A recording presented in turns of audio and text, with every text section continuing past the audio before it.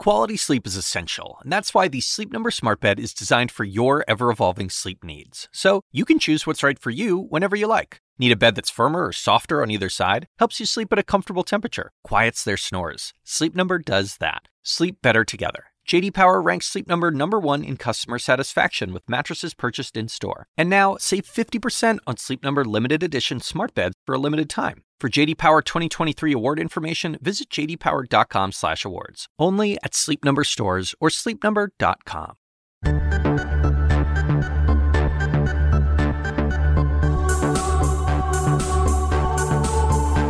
Hello and welcome to Apollo 11 Beyond the Moon.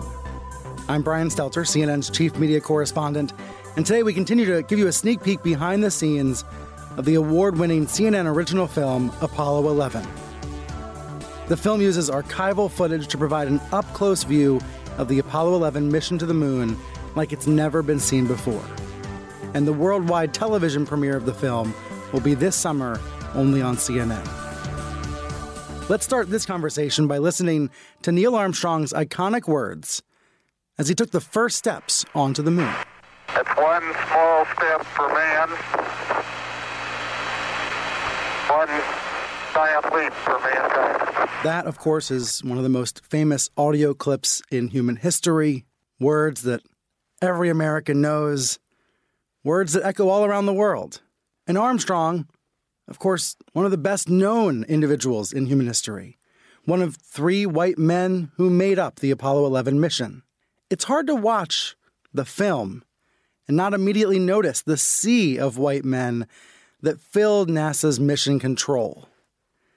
That's all the more reason why one woman, Joanne Morgan, caught our attention. Born in Huntsville, Alabama, as the oldest of 4 children, Joanne Morgan was the first ever female engineer at Cape Canaveral and the only woman in launch control during the Apollo 11 mission. You know, over the years, over the decades, what many have forgotten to acknowledge is the incredible female presence at NASA as engineers, human computers, and scientists made the missions and made the entire American space race successful. In recent years, there has been more recognition of this, thanks to the book and the movie Hidden Figures. And in a few minutes, we will speak with the author of the book. But first, let's welcome Joanne Morgan here, NASA's first female engineer at Cape Canaveral. Joanne, thanks so much for talking with me. You're most welcome, Brian. There is an unforgettable scene in the Apollo 11 film where we see you surrounded by all of your colleagues, all your male colleagues in launch control. Take us inside the room for those days. What was it like day to day working at NASA in your role? Well, it was a very intense time. We had 4 launches that year, 1969. And I had been there since 1958 as a college student, so a long time of knowing the plans and preparing for it. And our hard launch was Apollo 8 when we first circled the moon. But inside the firing room, it was my first opportunity to be there at liftoff. I was always excused a few hours before launch because they didn't typically have women in there at liftoff. You're locked in the Launch Control Center. And my director brought me in before Apollo 11, and he said, Joanne, you're going to be in there for the T0 time, the liftoff. And it was a great honor to me because I hadn't been able to do that before. I'd done the hard part, which was propellant loading, and that was just an exciting time for me to get to be part of the liftoff phase of the countdown. I've read that the decision to have you there, to break up the boys' club and have a woman in the room, that decision went all the way to the director of NASA? Director of the Kennedy Space Center, Dr. Kurt Debus, yes. Wow. And my information systems director, Carl Sindler, presented the idea, and Dr. Debus did approve it. And there's still living a man, his name's Pete Minderman. He recently sent me an email, and he said, you have to know that Carl Sindler fought for you to be in Launch Control Center at liftoff. Oh. And I have to say his fighting for me to be there was a signal honor, but also it said to all of those men, she's one of us. She's part of the team. and she gets to be here and enjoy this phase of the countdown and the launch. And I was there through the translunar injection phase, so the first 5 critical steps of the journey to the moon, which there were 13 critical steps, and those first 5 I was part of, so very exciting for me, and literally, I think, made my career in NASA. I mean, I went on to achieve a lot in a career and became a senior executive, and I felt like the fact that Carl Sandler fought for me to be there was a pivotal moment in my career and my life. And you were 28 years old at the time. Yeah. I'm trying to imagine what it's like to be in your 20s and experience, up close and personal, one of the most important accomplishments in mankind history. Yeah, it was quite exciting. And the row behind me, astronauts Deke Slayton and Alan Shepard, after they went out to or escorted the crew, Neil Armstrong and Buzz Aldrin and Mike Collins, they escorted them out to Launch Control Center, and then they got out and walked over and came into the firing room, and they stayed there after launch. And so just being, and of course in other tests and other missions prior to that, sometimes they would be in and out. Wally Schirra and other historic astronauts would be in and out of launch control. So I was used to seeing them, meeting with them, talking with them, but that was a pretty exciting time too, because Alan Shepard, our first person to actually fly into space. So it was just a doubly exciting time for me. Moving up the ranks at NASA, as you mentioned, you started there in 1958. Now it's 1969. You're in the room at launch control for Apollo 11. Did you come across a lot of resistance from men who didn't want women to be entering these fields? Was there sexual harassment? Well, in the early days, mid-'60s, I did encounter some resistance to my working in the control room. The first time I went in, it was over on Apollo 1, when I went in and sat down at my console, which was the very first time I did this new job I was in as an instrumentation controller. And a man came over, and he was the test supervisor, and he said, "We don't have women working in here." And there was no ladies' restroom. You had to walk to another building. And so I really was taken aback. He actually hit me on the back. He said, it was like, "I'm knocking you out of your seat, lady." So it was a little comical scene, but I immediately called my director, Carl Sandler. And I said, he's telling me that they don't allow women. And Carl said, "Plug in your headset and go to work. I want the test results by 4:30 today. So you have a job to do. You just sit down and do your job." And I'm sure that he made phone calls. And later on in the afternoon, Rocco Petrone, who headed up the program, the Apollo program there, was a real key player in making things happen. Rocco came over and patted me gently on the shoulder, and he said, "Joanne, you're always welcome here. Don't worry about it if somebody bothers you." Having that kind of, power figure anoint me, so to speak, welcomed me into launch control.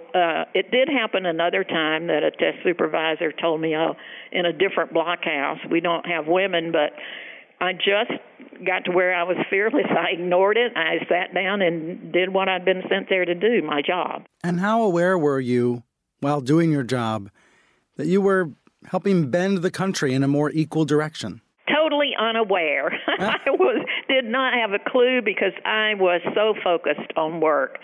That kind of work, being in the space business, it's a precision-oriented kind of thing, and you want everything perfect, and you're so focused and highly motivated to make it happen perfectly just like it's supposed to. So, unaware of anything else much going on in the country. I was very, very focused on my work there in the late 60s. What led you to want to become an engineer in the first place? Well, I always loved science and math. My favorite toy in fourth grade was my chemistry set. My dad had taught chemistry and physics in high school, and my parents always encouraged exploration and scientific, experimentation in our house, and I was an avid reader of books. So I In high school, I excelled in math and science and was lucky living in Titusville, Florida, that I got to see space launches, and I saw Explorer 1 launched. And up until that launch, I really had not thought about being an engineer. I just liked some of those subjects that were underlying needs for engineers. Mm. But after Explorer 1 was launched, that was our country's first satellite, and the discovery of the Van Allen belt, I was very attracted to that concept of new knowledge, and like an awareness came over me. This is going to change the world I live in, and I want to be part of it. And I went down to the post office in Titusville, Florida, and on one side of the door there was the FBI Most Wanted photos, and on the other side was a little bulletin board that said government jobs. And the Army had an advertisement for a college student, so I got it and filled it out and applied. The best thing about that ad, it said student. It didn't say boy or girl, so I did not have a clue that I couldn't do it. I mean, it just was absolutely something I thought, oh my gosh, all this new knowledge is going to come from this space exploration, and that was what really attracted me, to think this is something I could make a career out of. Up until then, I thought maybe I would be a piano teacher or something like that. So it turned me in a totally different direction, observing the new knowledge coming from Explorer 1 and what that meant. What you just said really sticks out to me. This is going to change the world I live in, and I want to be a part of it. Oh, absolutely. There must be versions of that today. There must be 17-year-olds out there today thinking about, I don't know what it is. It might involve space. It might involve artificial intelligence. It might involve going to Mars, and they want to be a part of it. And it'll be easier now for women than it was for you 50 years ago, thanks in part to people like you. Well, you just have to be fearless and go for it. So tell us more about the day that you're inside launch control. You commented that the hard part was already over, the propulsion loading. Yes, because I got there maybe 3 hours before liftoff, and so we didn't really have any serious problems. It was a very quiet terminal countdown, and the astronauts came out, and they were checked in and loaded up, and off we went, liftoff. So, and then the Earth did shake. Well, liftoff was exciting for me because it takes a while for the shock wave to hit the building, and I couldn't stand up. We're very disciplined in the space business. You don't just stop and stand up and be a looky-loo looking at launch. You have work to do, and you have to listen. I had to listen to 21 channels of information, plus looking at some displays, and I was responsible for making sure that big, giant overhead displays were what the test conductors and test supervisors wanted there for the team to be able to see. And so, I could feel the launch first before I could actually see much of it. Mm-hmm. And I did get a little peep out between the louvers on the window to see it, but I felt it. I had my elbow on my chair, and I could feel from bone conduction, the floor shaking. My console was shaking a little. I could feel launch. It was really a wonderful sensation. Wow. And now all we can do 50 years later is watch the movie version and feel it through the television screen, through the movie screen. But it did make me almost feel like I was there watching Apollo 11, the film. What did you see when you watched the film and you saw your face standing out in that sea of men in the launch control? What memories did it bring back for you?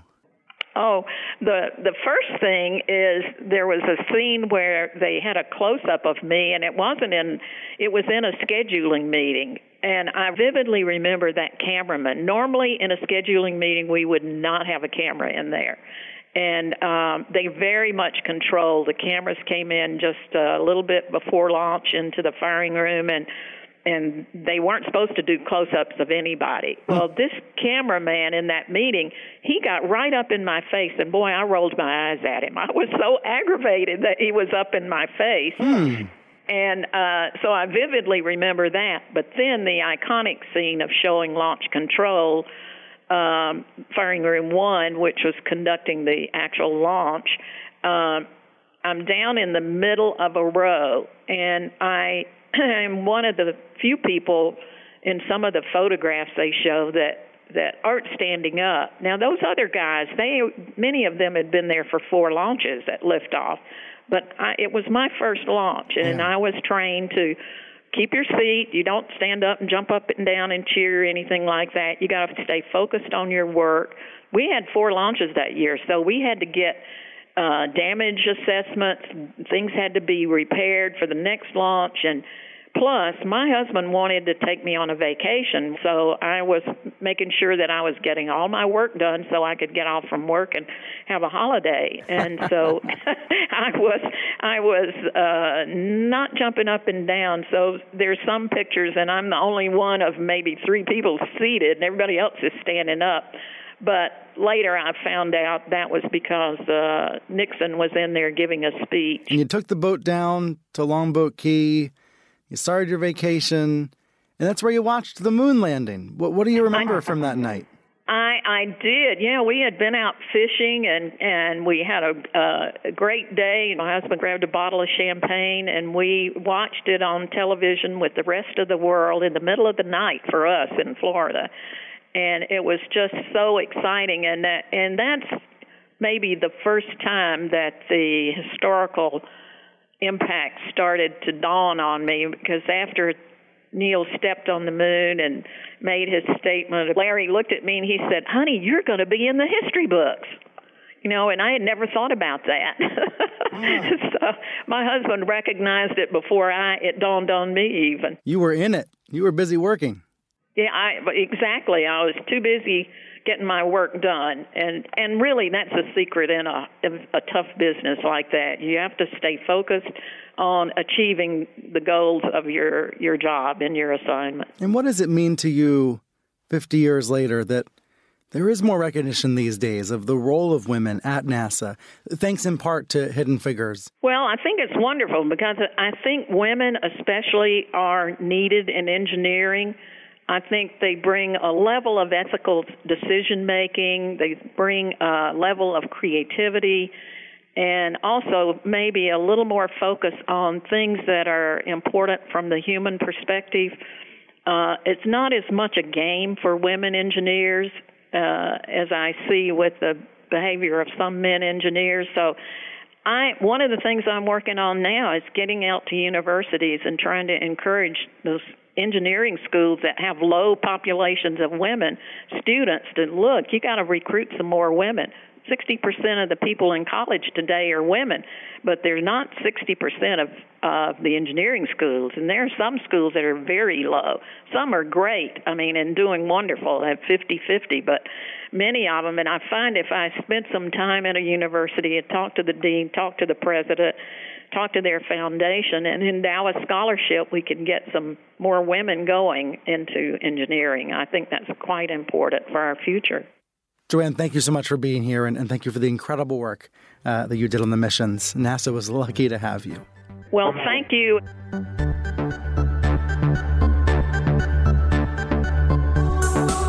After our quick break here, we will be talking with the author of Hidden Figures, Margot Lee Shetterly, is coming up in just a moment.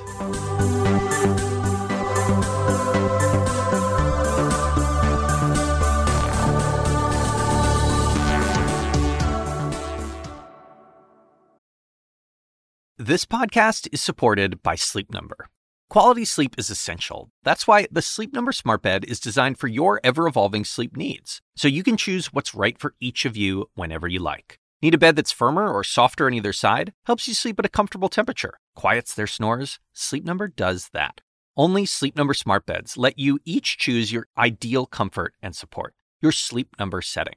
Sleep Number Smart Beds learn how you sleep and provide personalized insights to help you sleep better. All Sleep Number Smart Beds feature cooling, pressure-relieving comfort layers for soothing sleep throughout the night. Temperature-balancing bedding is designed to move heat and moisture away when you're hot. When you're cool, they hold their energy to help warm you. Sleep better together. J.D. Power ranks Sleep Number #1 in customer satisfaction with mattresses purchased in-store. And now, save 50% on Sleep Number limited edition smart beds for a limited time. For JD Power 2023 award information, visit jdpower.com/awards. Only at Sleep Number stores or sleepnumber.com. The Assignment with me, Audie Cornish. Celebrities of all kinds are speaking publicly about their therapeutic trips, so to speak. It turns out there is a burgeoning industry ready to serve the new influx of people who find themselves turning away from traditional mental health therapy. The gap between what we know and what we don't about psychedelic therapy. Listen to The Assignment with me, Audie Cornish, on your favorite podcast app.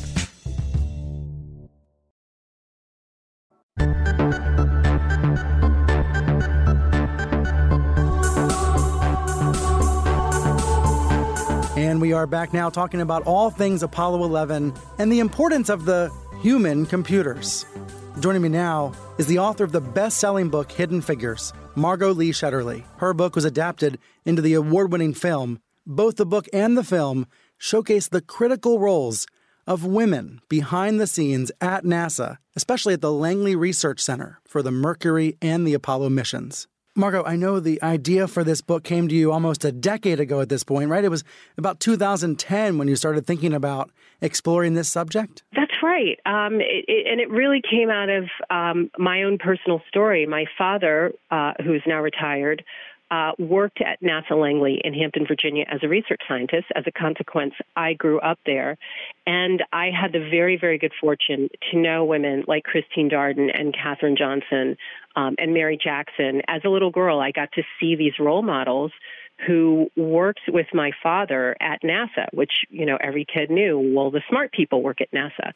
And it was, but it really wasn't until I started on working on this book many decades later as an adult that I got a sense for the true scope and depth of the work that these women did. And it's meant the world to me to be so connected to people who were both very unassuming and extremely talented and doing this work for our country. And the people you introduce us to in the pages of the book and in the film adaptation, they're described as human computers. Help us understand what that term means. Sure, Brian. Well, today we think of a computer as a piece of desktop software, something you plug it into the wall, you know, it turns on, it's electronic, and it does all of our mathematical heavy lifting for us, in addition to a lot of other things. But the fact is, for most of human history, a computer was a job title. It was the name or the title of a person whose job it was to compute, do computations, do mathematics in a variety of different fields.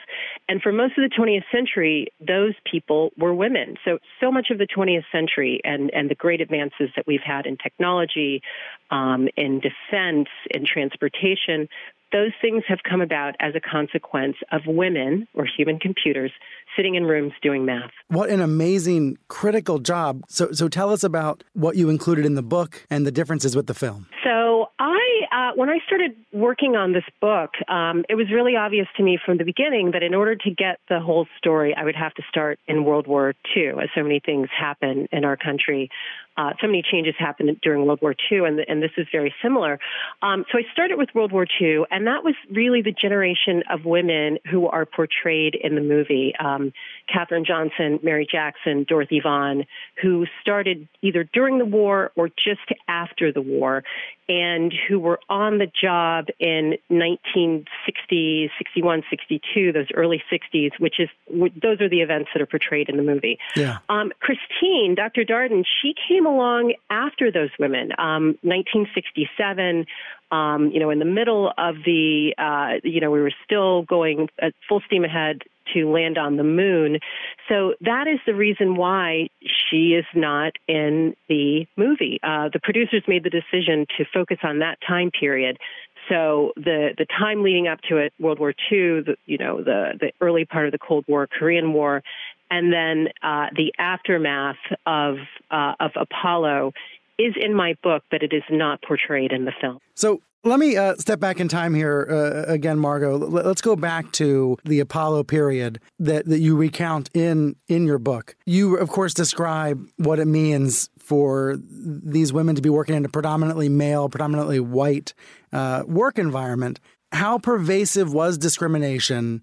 How prevalent were these problems that you documented? Well, I think there are really two things, or a couple of different things that changed over time. When the women first began working at NASA Langley in the late mid-30s was when white women first started working there. World War II was really what opened the door to black women. There was legal discrimination. There were segregated workspaces. There were segregated bathrooms, segregated cafeterias. This was in the state of Virginia, which was then a state where Jim Crow racial segregation laws applied. And so the women really had to work in a situation where there was that kind of legalized segregation. Now, all of the women really had to work through expectations and let's say customs and practices related to gender discrimination. So, for example, even when women did the same work as their male counterparts, they could be paid less or given less of an opportunity, less of a promotion. And, one of the things that's really exciting about this book and was exciting to me about the research was to see how those women circumvented those that institutional idea that perhaps women were not as good at engineering as they could be at math, which are two different job categories, or that the women were satisfied just doing their jobs, that somehow they didn't have the same ambitions as did their male counterparts. So it was as much an interesting look at the evolution of race and gender in the workplace as it was a look at the development of airplanes and of our space program. You were also helping rewrite the narrative, rewrite the history that many of us have been taught for decades, that it was mostly, if not all, white men in white shirts and black skinny ties that put men on the moon. Why did that narrative take hold for so long before you and others have helped correct it? Well, those are the pictures that we saw. We always saw the pictures of mission control. Those were the white guys and skinny ties and the white shirts. And really, even more than that, when we think of the space program, we think of the astronauts. And the fact is that hundreds of thousands of people and their brain power, their hard work, many, many years of work were required to put the astronauts on the moon. We have a tendency to look at the famous people and assume that they got there all on their own, when the reality is for any great achievement, there are many, many people involved in making it happen. And it just so happens that if you're talking about women, if you're talking about underrepresented groups, we have the idea of what a scientist or engineer looks like, and they fall outside of those boundaries. But one of the things that I think is very exciting about the state of history right now is that we are looking for those people. And I think people often assume that when they look at a great event or they look at successful people, that they should also look for what they might not know or assume that there's something missing and include those people who haven't been included in the narrative in the past into the future. What do you think we should be continuing to do to highlight the women who contributed to this project and to NASA as a whole? Well, I think one of the ways we honor their legacy is by looking at the people today who are doing those things. One of the things that's been really wonderful for me doing the touring for Hidden Figures, the book and the movie, is I've met so many young people who are excited about engineering. They're excited about math. They're excited about NASA. They're excited about the future of space travel.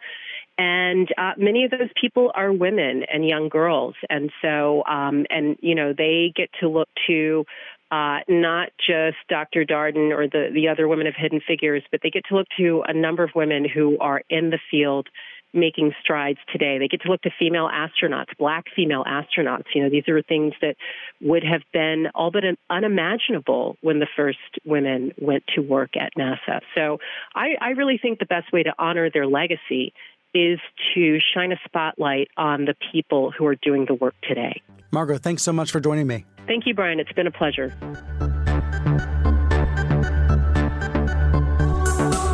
And again, we're looking forward to the worldwide television premiere of Apollo 11 on CNN this summer. Thanks so much for joining us, and be sure to tune in for our next episode. We're going to take you inside the media moment that was the moon landing.